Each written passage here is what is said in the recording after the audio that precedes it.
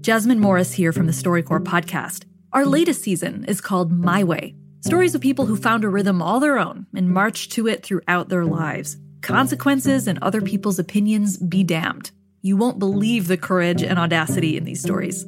Hear them on the StoryCorps podcast from NPR. This is The Pulse, stories about the people and places at the heart of health and science. I'm Maiken Scott.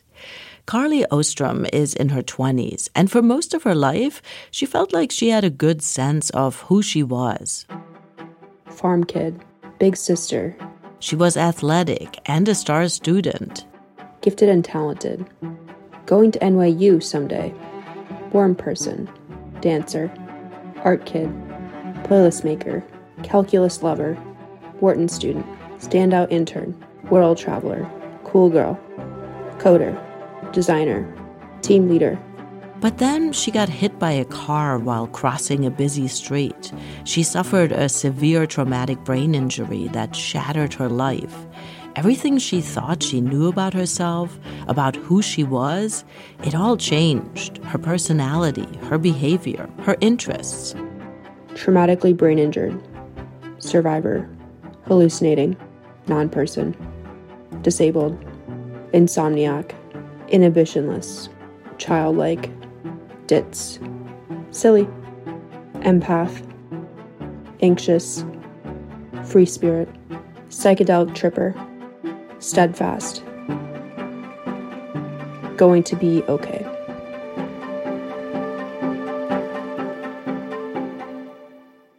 The path to recovery was really hard, and it forced her to take a deep look at who she was and how she had gotten there. Why had she chosen to be a dancer or attend an Ivy League school? Were those her decisions, or did other people steer her toward those choices? In the absence of all of those automatic things and skills and beliefs that I had about myself, I realized the extent to which they were all built up just for validation, approval, and connection with other people. None of us exist in a vacuum. We're shaped by the people around us, by the societies we live in. Social psychologist Brian Lowry tackles this idea in his new book, Selfless: The Social Construction of You. I think about the self, or the way we experience the self, as a social construct, meaning that it's a function of our relationships. It's a function of the interactions we have. It's a function of the collective interactions we have that we think of as culture. Think about the things we say about ourselves and who we are. I might tell you that I'm a mother, a daughter, a sister, a journalist. Brian says all of these aspects of my identity are based on social relationships. They cannot exist without other people. And you push that to the end, and what you think is, I cannot exist without other people. And so once you believe that, once you accept that, then that really changes how you think about the self and what the self is. On this episode, an exploration of the self, who we are, how we define ourselves, and how much we're defined by others. We'll talk to Brian about his new book and why he argues that our sense of self is much more dependent on other people than we might think.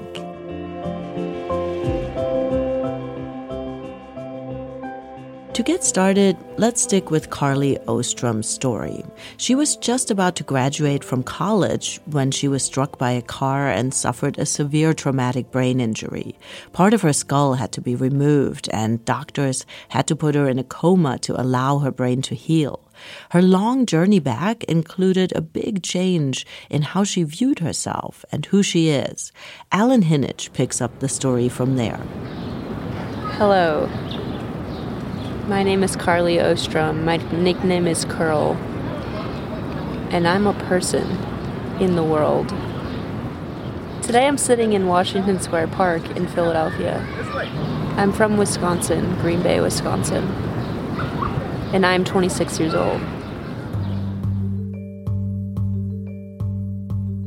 On May 8th, 2019, Carly and her friend Yasmina were hit by a Jeep Grand Cherokee while crossing the street. Both of them suffered serious injuries, and when Carly woke up in the hospital, she had no memory of the accident. She was supposed to walk for her college graduation that month. Instead, she was dealing with a severe traumatic brain injury and an uncertain future. After the accident happened, I felt honestly like a blob. I had such high levels of fatigue, and so many of my pathways were just shattered. I was questioning absolutely everything about myself and my entire world.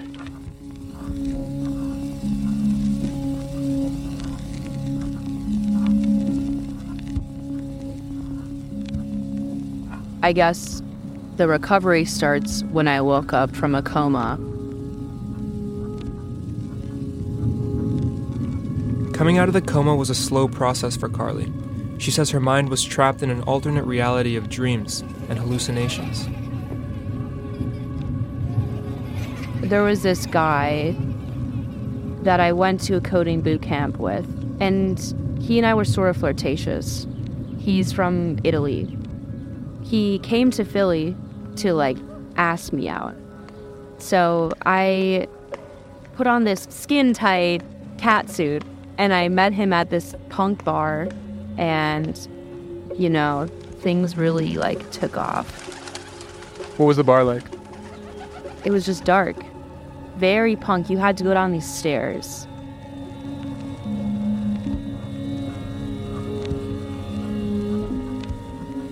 The first time I started to contemplate, I was in an alternate universe, was probably at about the 6th or 7th week after my accident.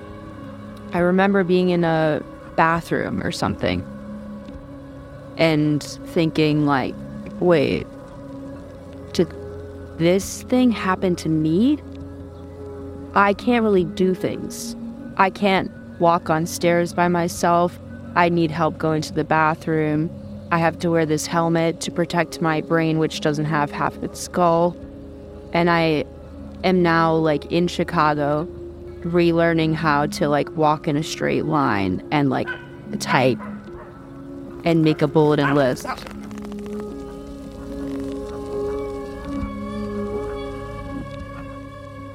Carly had to relearn some of the most basic functions: how to swallow, go to the bathroom, and then eventually walking. There are videos of me walking, and I have 3 or 4 nurses around me, and they're kind of turn your feet out like a penguin. Remember, big wide steps like a penguin. Like a penguin. Not too close together, not too close together. You're gonna trip. Like a penguin, Carly. That was all in inpatient rehab.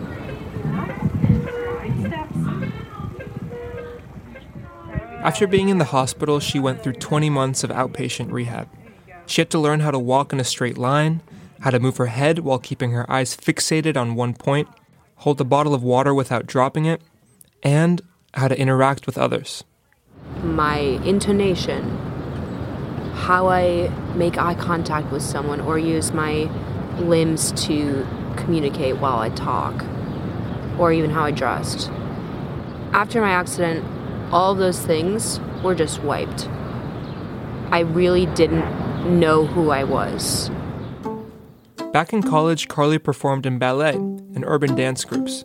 She was into tech entrepreneurship, coding apps on the weekends, and she also designed a magazine. After the accident, all those interests suddenly seemed unreachable. They were from a past life. In the absence of all of those automatic things and skills and beliefs that I had about myself, I realized the extent to which they were all built up just for validation, approval, and connection with other people. It was very silly things wait, well, why did I become so interested in dancing? Why did I have to become this Ivy League student? Sometimes she would feel traces of her former self. I was a working girl with a huge ego. I was so when am I gonna be fine? When am I gonna work my job? I'm supposed to be a CEO one day, I would say that to my doctors. and they would just look at me and say, like, oh, we don't know. Like, every person recovers differently after TBI. We don't know. You might need to reimagine what you think your life is going to be like. Which was so devastating. My entire life, I defined myself by success and achievements and just being a badass. I had labeled myself as those things. So when they were telling me, like, oh, it's easy, just get a new identity. And I was so indignant. I was like, I miss my independence. I want to get coffee with my friends in Center City, Philly. I want to be living my life. This is not living. I fantasized about, like, moving into my first new apartment. I fantasized about getting a French press coffee maker, like my own. I didn't even really like coffee that much, but that felt like a symbolic adult growing up kind of thing that I was just desperate to do. Carly tried to get back to her old life, to reconnect with her friends, but many of them had moved on with their lives. No one knows how to deal with someone with a severe traumatic brain injury, so most people just didn't keep in touch with me during this time when I was dangling. Once people saw me for literally just my soul left, that wasn't enough. And so that was really depressing, and I was suicidal, and I started doing psychedelics. Despite warnings from doctors, she tried psychedelic mushrooms. It has definitely been a turning point. And it was really healing because I was just there with some friends in a beautiful city. I was able to actually own my experience and say, we, as in Carly, you and I, you've been pretty steadfast with yourself. You haven't given up. You are going to be okay. Carly began to see a new version of herself emerging, and the plans she had made before her accident for her old self, they no longer seemed right. Since senior year, she had a job lined up at a digital media company. But once she started to work there, she realized it didn't align with her values anymore. I am just going to, go get high click-through rates, get a sick apartment in New York just to have that and, be cool. I was like, no, I can't live with myself like that. I would be a bad person. And it's not like everyone in these non-service careers are bad people. It's just that they haven't been able to experience or fathom this infinite suffering.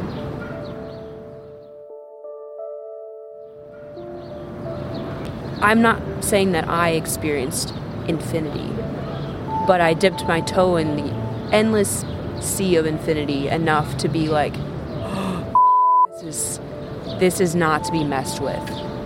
This is a real thing.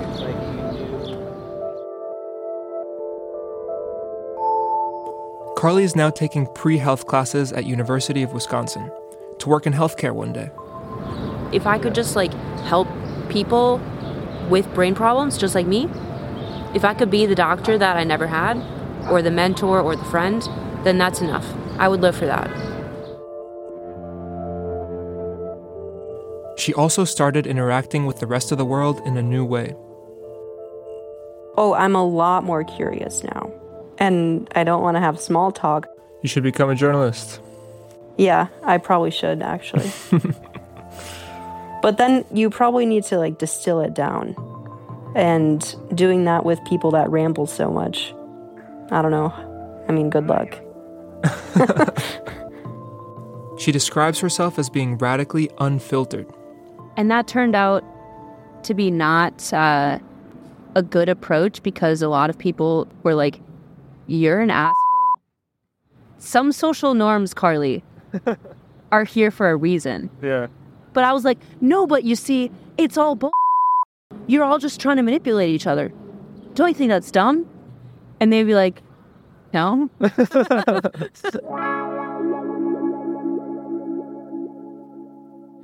I definitely overcorrected, but I don't buy into a lot of social norms. I'm not going to mold myself at all for other people. For example, not shaving any of my body hair. And I'm a hairy person. Actually, a lot of women are hairy, despite what society seems to think. So my mom is extremely upset about my long armpit hair right now.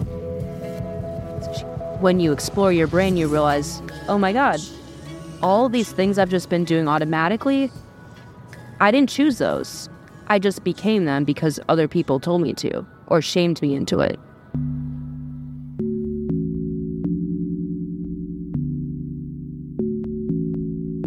It's been kind of weird because unlike when you're a child and don't understand how things are happening, in terms of your development into a person with a personality and thoughts and feelings and likes and dislikes, unlike that, I have had the awareness of watching my brain rebuild.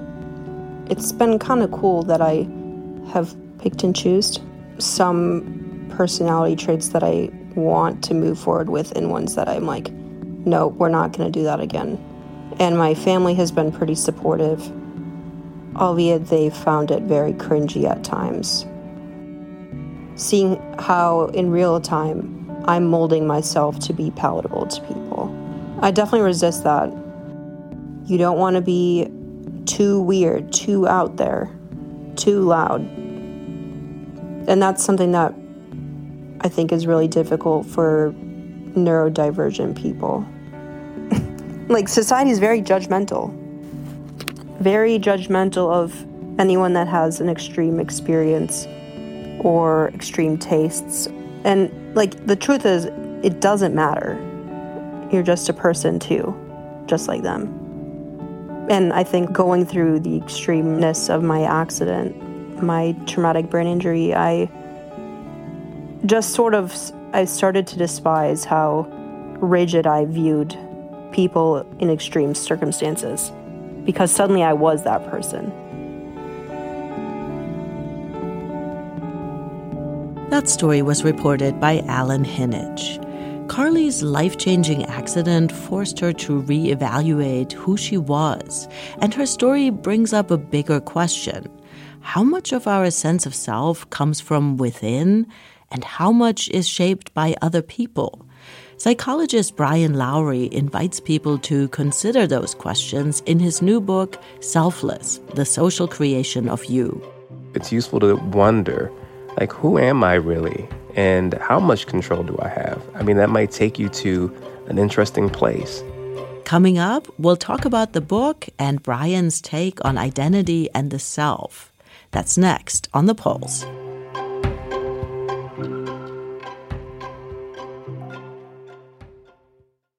This message comes from NPR-sponsored Trane. A high-performing business takes a high-performing building. Reach organizational goals while enhancing systems and reducing emissions with Trane Energy Services. Explore their consultative approach at trane.com/energy services.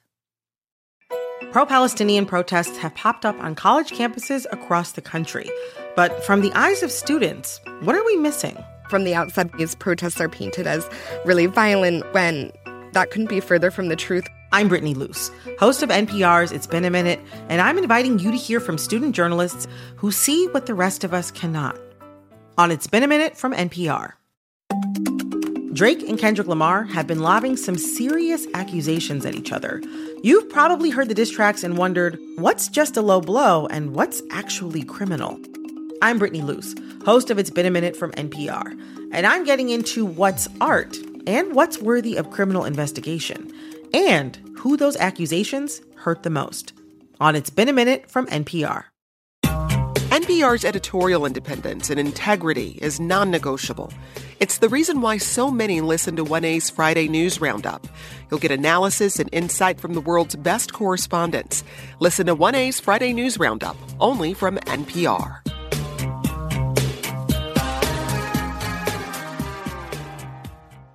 Major funding for The Pulse is provided by a leadership gift from the Sutherland Fund. The Sutherlands support WHYY and its commitment to the production of programs that improve our quality of life. You care about what's happening in the world. Let State of the World from NPR keep you informed. Each day we transport you to a different point on the globe and introduce you to the people living world events. We don't just tell you world news, we take you there. And you can make this journey while you're doing the dishes or driving your car. State of the World podcast from NPR. Vital international stories every day. This is The Pulse. I'm Mike and Scott. We're talking about the self, who we are, how we define ourselves, and how much we're defined by others. We just heard Carly Ostrom's story. She had a traumatic brain injury, and afterwards she became aware of how much her life and her sense of self had been a product of her surroundings. Stanford University psychologist Brian Lowry argues that all of us can observe and explore the influence of the people around us more deeply and understand how even small or fleeting interactions can shape our sense of self and who we are. His new book is called Selfless, The Social Creation of You. The idea for the book came from just trying to understand how we end up where we end up and how we become who we become. How do we understand ourselves, and how does the way other people view us influence our experiences? The identities others cast on us based on our appearance, gender, ethnicity, or race. In the book, Brian writes about being a black professor at Stanford and being asked for his ID on campus, or people not believing him that he's a professor. Those kinds of experiences have shaped his thinking and research. Early on, it was initiated by an interest in social outcomes. So I was really interested in social inequalities and how they come to be, how people experience them. And then for me, that is a manifestation of something larger, just how does the social world work? How do we come to be who we are? So how do you think now about the self and what it is? I think about the self, the way we experience the self as a social construct, meaning that it's a function of our relationships. It's a function of the interactions we have. It's a function of the collective interactions we have that we think of as culture, what we produce collectively, that we make sense of ourselves in the context of relationships. If I think of myself as a son, if I think of myself as a professor, all of these things are social in nature, right? They cannot exist without other people. And you push that to the end in what you think is, I cannot exist without other people. And so once you believe that, once you accept that, then that really changes how you think about the self and what the self is. So is there even a self? Is there, a lot of us want to believe that we have a core, or there's some part that is unalienable, that is steady, that is just a framework. Yeah, I don't believe in an ineffable soul. I would say that. I do think there's the physical self, right? I mean, and your physical self is also unique, but I don't think that's what people have in mind when they think about this self. And I do think that the self is, in the most extreme, what my view is the self is completely fluid, but I think everyone would accept to some extent that the self shifts and changes as we move through life. So I don't think of the self as a stable core that is you, that was you at birth or conception or whenever you think you first came into existence, that is the same throughout your life. No, I don't think that exists. So then is the self more like a ball of putty and, it just picks up whatever it picks up, whatever sticks to it, it changes shape as it rolls through life? I think that's a I've not heard that description before, but sure, that's apt. But it also as it rolls, it changes other things too, right? So as it comes into contact with other beings, it changes them too. So it's not as if it's some inanimate object being buffeted by the forces of nature, right? It also affects what it touches. But are there certain things that affect that journey? If I come into this world with certain core talents or certain core aspects of myself that then change my path, how does all that come into play? Sure. So imagine, for example, you're born, and let's pick a dimension, like you are exceptionally tall. Will that affect your life? Certainly it will.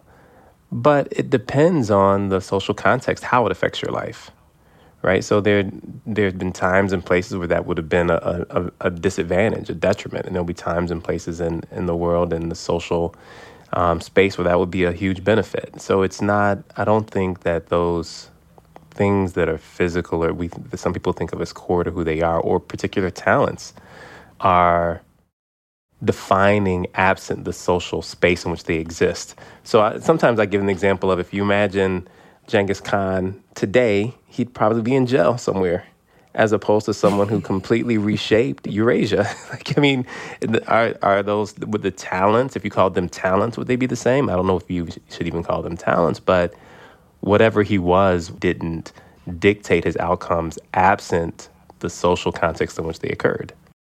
Does your vision of self, or the way you see the self, does it mean we're giving up a large portion of the control we think we have over who we are? Yeah, and I like how you phrase that, the control we think we have. So, I mean, I think it's pretty easy to demonstrate that we overestimate the amount of control we have over outcomes, I think. Mm-hmm. I think it's important to examine how we exist in the world. And at the same time, when we get off this conversation, you're going to continue to behave like you're in complete control of your destiny, and I will do the same. I mean, I think it's the way we're designed, but it's useful to examine that and see where it takes you. It's useful to wonder, like, who am I really? And how much control do I have? I mean, that might take you to an interesting place. It's not that you have to give up the idea that you have any agency. I'm not asking people to do that. And even if I did, it wouldn't work. But I am asking people to really stop and think about how they exist in the world and what that means and how they should interact with others and how should they think about themselves.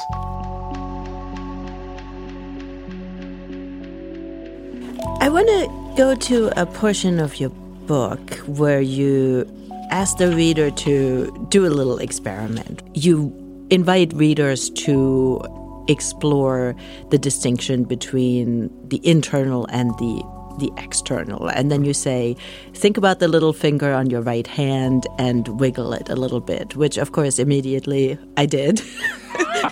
Because you said so, right? So I wiggled my finger, and then you go on and you say, we just shared a moment, a little dance across time and space.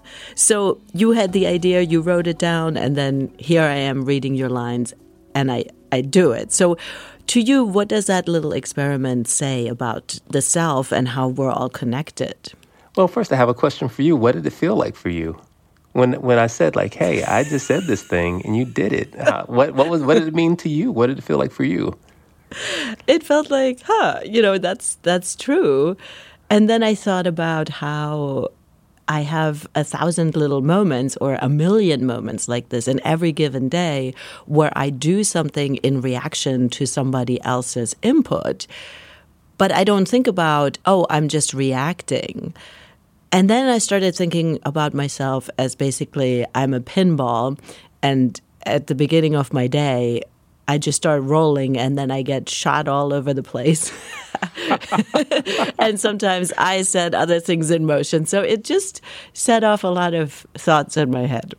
Yeah, so I mean, for me, it just suggests the degree of connection. That example is really small, obviously. And you chose, and I would say this in the book, you can obviously say that you chose to move your finger. I didn't force you to do it, but you certainly wouldn't have done it had I not written it. And what does that say? What does that say about the relationship between, in that case, me and you, right? Now, at that point, we'd never met, we'd never spoken, but what I write is affecting you, right? Mm-hmm. And it's showing up in how you behave. There's something about that is profound and also so mundane that we don't pay attention to it. So how could we pay more attention to those things? I really see the book as an invitation to think about what we think of as ourself and our relationships with others. So how can we just examine this in our everyday lives? I mean, I think trying to let go of a little bit of the human narcissism, right? The sense that we are at the center of everything. in the we in this singular way, like I am at the center of everything. And you can start to see, it's not hard to see with a little bit of reflection, how other people are both indispensable and inextricable part of how you experience the world in your life. And when you think of that, when you see that, I think it can change how you interact with other people, because you see other people being really tightly tied to you in something necessary for you to engage in the world effectively and in a way that provides joy. Like, then you can start to think about how you are a part of other people and the effect you're having on them. So I think it can raise your sense of responsibility in your interactions with other people. And maybe it can allow you to give yourself some grace when things are tough and not thinking of yourself as the singular source of all that is wrong in your life as well. That's social psychologist Brian Lowry. He's a professor of organizational behavior at Stanford University in California. His new book is called Selfless: The Social Creation of You. Coming up, we'll get into Brian's thinking around complicated issues like identity and how much of it is created by people around us. All social identities, by definition, require other people. That's why we think of them as social identities. And so I'd put gender in that category, I'd put race in that category, nationality. All these things are identities that people take on as being who they are, that are at least in part dictated by other people. That's next on The Pulse.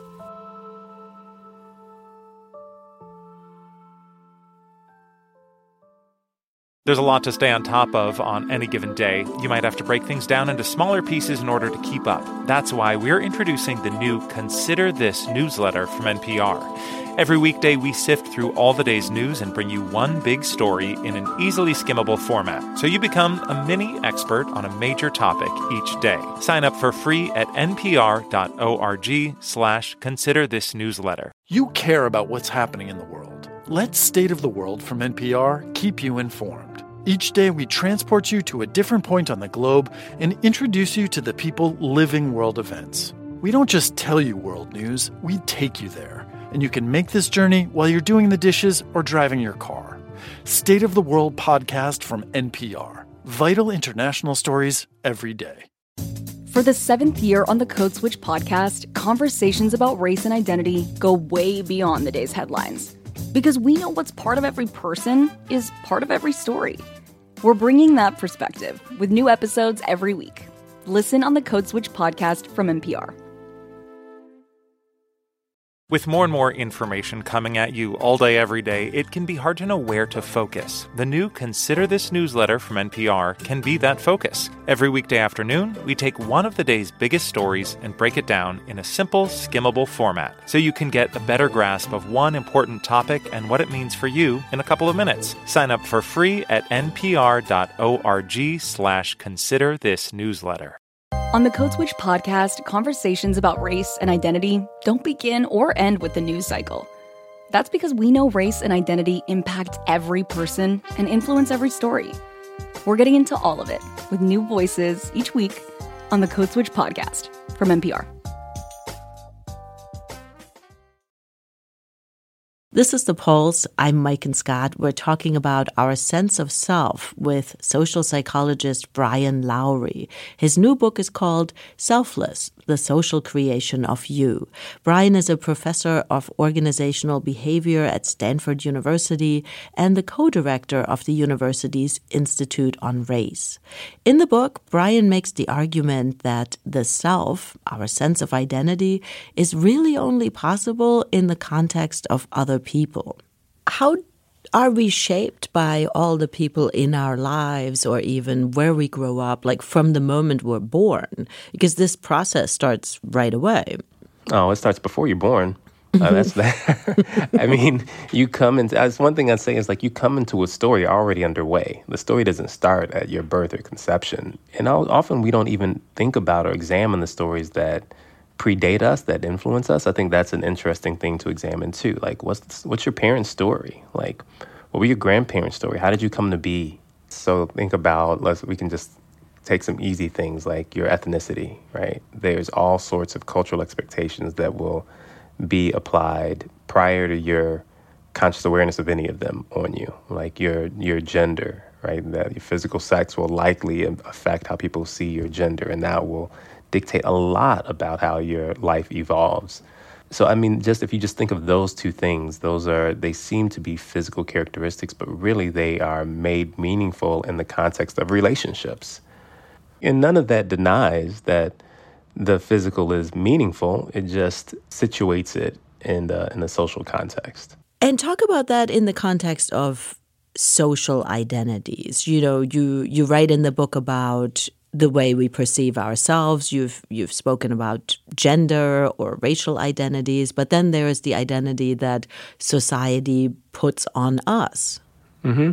Well, I think all social identities, by definition, require other people. That's why we think of them as social identities.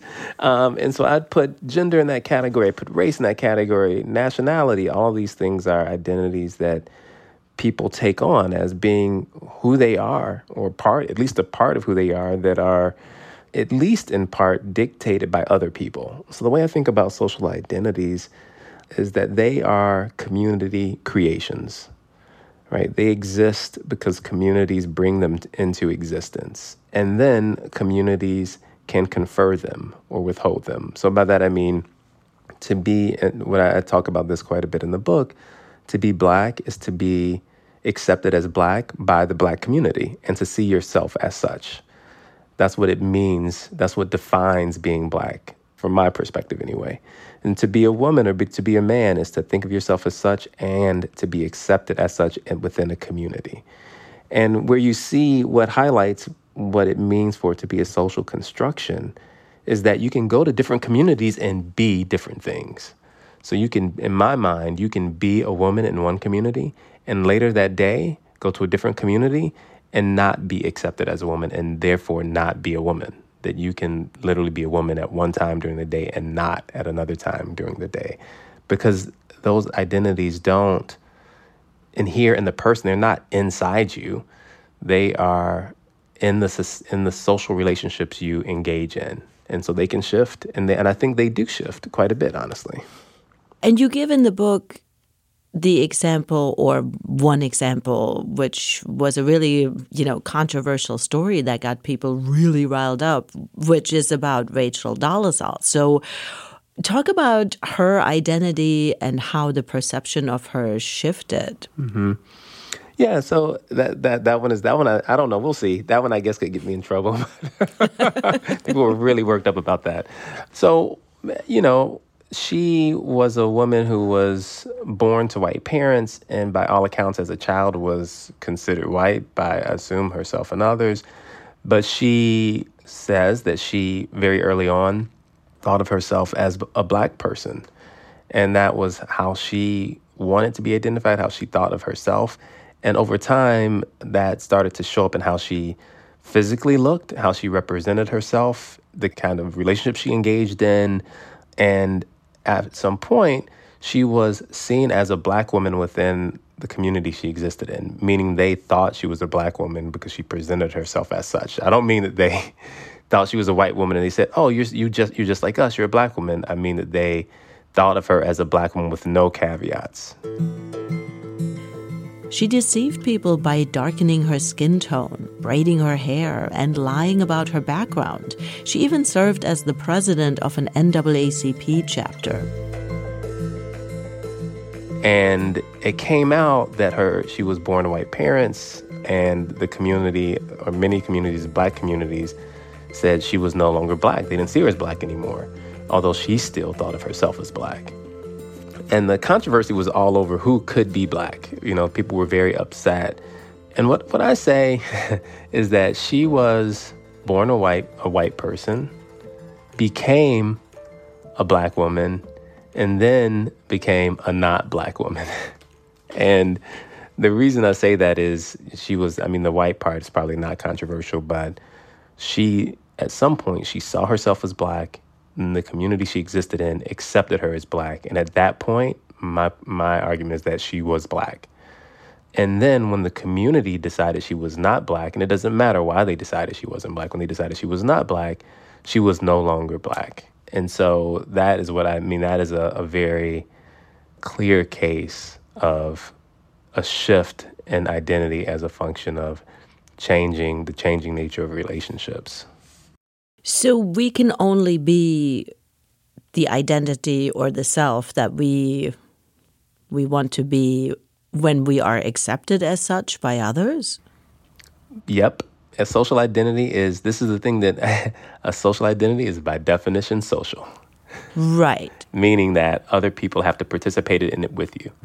Okay. So, yeah, but it's I know.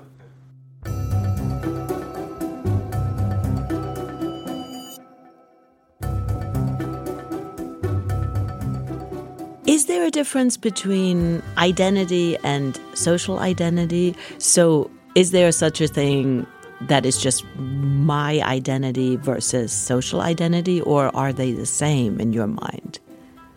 So you could have physical identity, and I think that's different. You exist as a physical thing, and that physical thing has properties that are measurable, and I think that is unlikely to change, but I don't think that's what most people think of as their self. Like, we are, in part, or maybe mostly, biomechanical machines. So the machinery is yours, and to some extent, I guess you could think of it as you, but I doubt you do. My guess is you feel like you're inside it, not of it exactly. My strong sense is that when people think of who they are, a large part of that is social. I want to try to look at this example of the social identity through maybe another example. So we were talking about a really controversial case. Mm-hmm. But, let's say I am a daughter, obviously, and let's say my family excommunicates me, mm-hmm. but I'm still a daughter, right? Or am I not? Nope. Because nobody is... Oh. No, you're not a daughter. All right, Brian, we're done. So again, this is where there's confusion. Like, you're not a daughter. Because this is what I mean. Like, okay, let's do. I'm gonna give a different one because I think mother is easier, but it's the same point. Okay. Yes, I'm a mother too. So you're a mother. Like, you're a mother because your children accept you as such and you engage with them as such. Yep. Or other people accept you as such. You're not a mother as a function of just having birthed children. Would you agree with that? Some people would say it's the act of giving birth. And I always think it's the act of taking care or caring for. If you think you're caring, but no one else thinks you are, no one else but you believes you're caring, are you a mother? I mean, if I think I am, but no one else does. No one else does. Are you a mother? Yeah, I guess, I don't know. I want to believe I still would be, but yes, I see where you're going. But mm-hmm. I think it takes us back to this issue of control that we hinted at before, where I like to delude myself into thinking that I'm in control of who I am. Mm-hmm. And I don't need other people to, validate what or who I am. Uh-huh. It's a good story, right? Yeah, it's a good story. Ooh, okay. I think I'm very clear that is delusional. Like, the idea that we don't need other people to be who we are is just almost certainly false.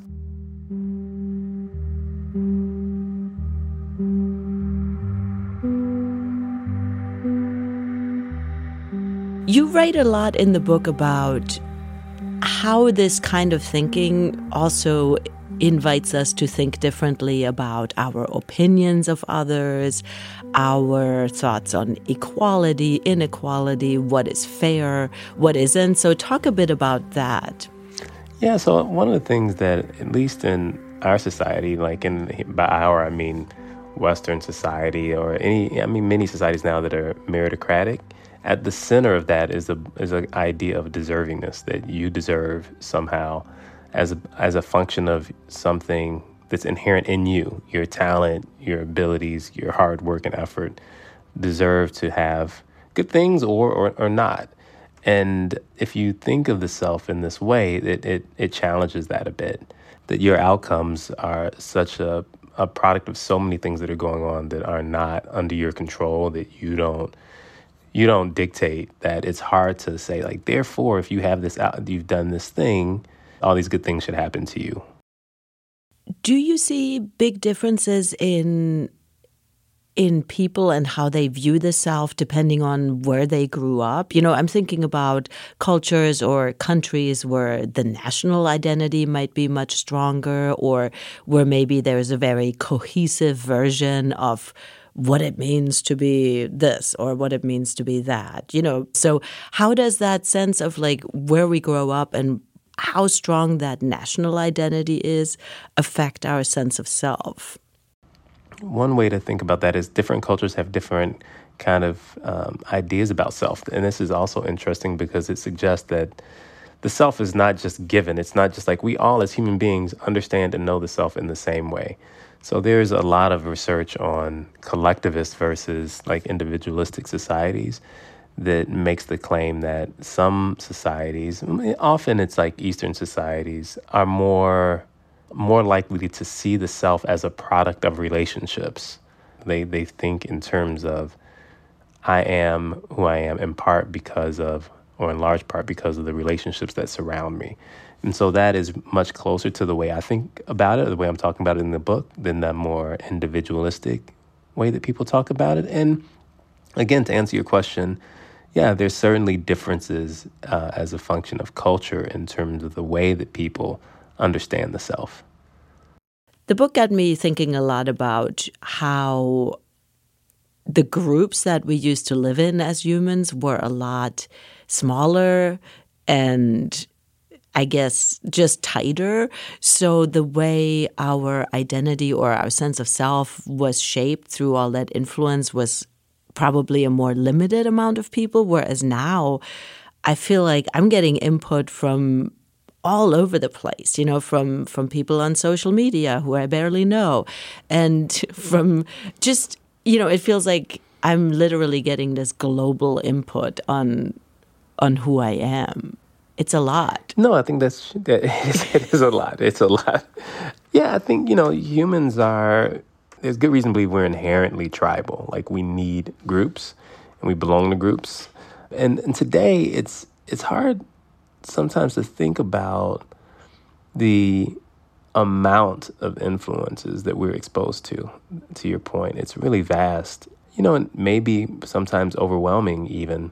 But still, I think that we still need to define who's in our group and who's out of the group, though, right? So when we think about our communities and our identities, well, in part what we're doing is saying, how do we pay attention to certain people, or who do we pay attention to? So I think there's still an attempt to limit who's considered part of our group, our circle, in a way that helps us make sense of ourselves in the world, right? Like the groups you're a part of tells you how to respond in the world to other people and to just the things that come to you in life. So I think it's much, maybe it's even more important now given the complexity of the world that we live in. Yeah, it almost feels like those social identities have really gotten more rigid in a way in how we identify and how we align ourselves with others. Yeah, I think sometimes it's the case that in the face of more chaos, maybe we cling more tightly to the identities that help us make sense of the world. And maybe that makes us less open to other ways of thinking, other ways of being.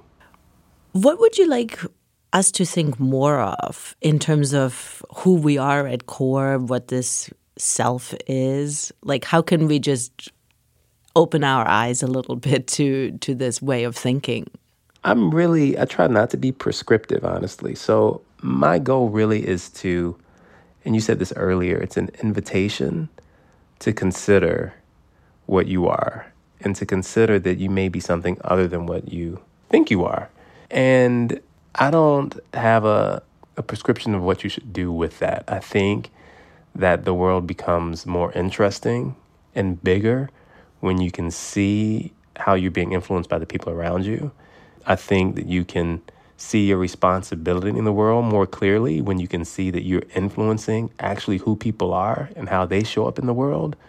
I think it also suggests a deeper connection to others than we maybe commonly assume. That there's an intimacy and even fleeting interactions that sometimes we don't acknowledge. And I guess the question I ask is, what would it look like if you were to acknowledge that, if you were to experience the intimacy that comes with the effect that we all have on each other in interactions? Yeah, and I think really thinking about the small interactions we have with people and how they shape us, the interactions we so often overlook, that also lends a certain beauty to the mundane, like how we say hi to the person we see at the gym. And then maybe to think about, every time I see that guy, I want to try that stretch or whatever, It's just like there are lots of ways in which complete strangers change our day, really, and change ourselves.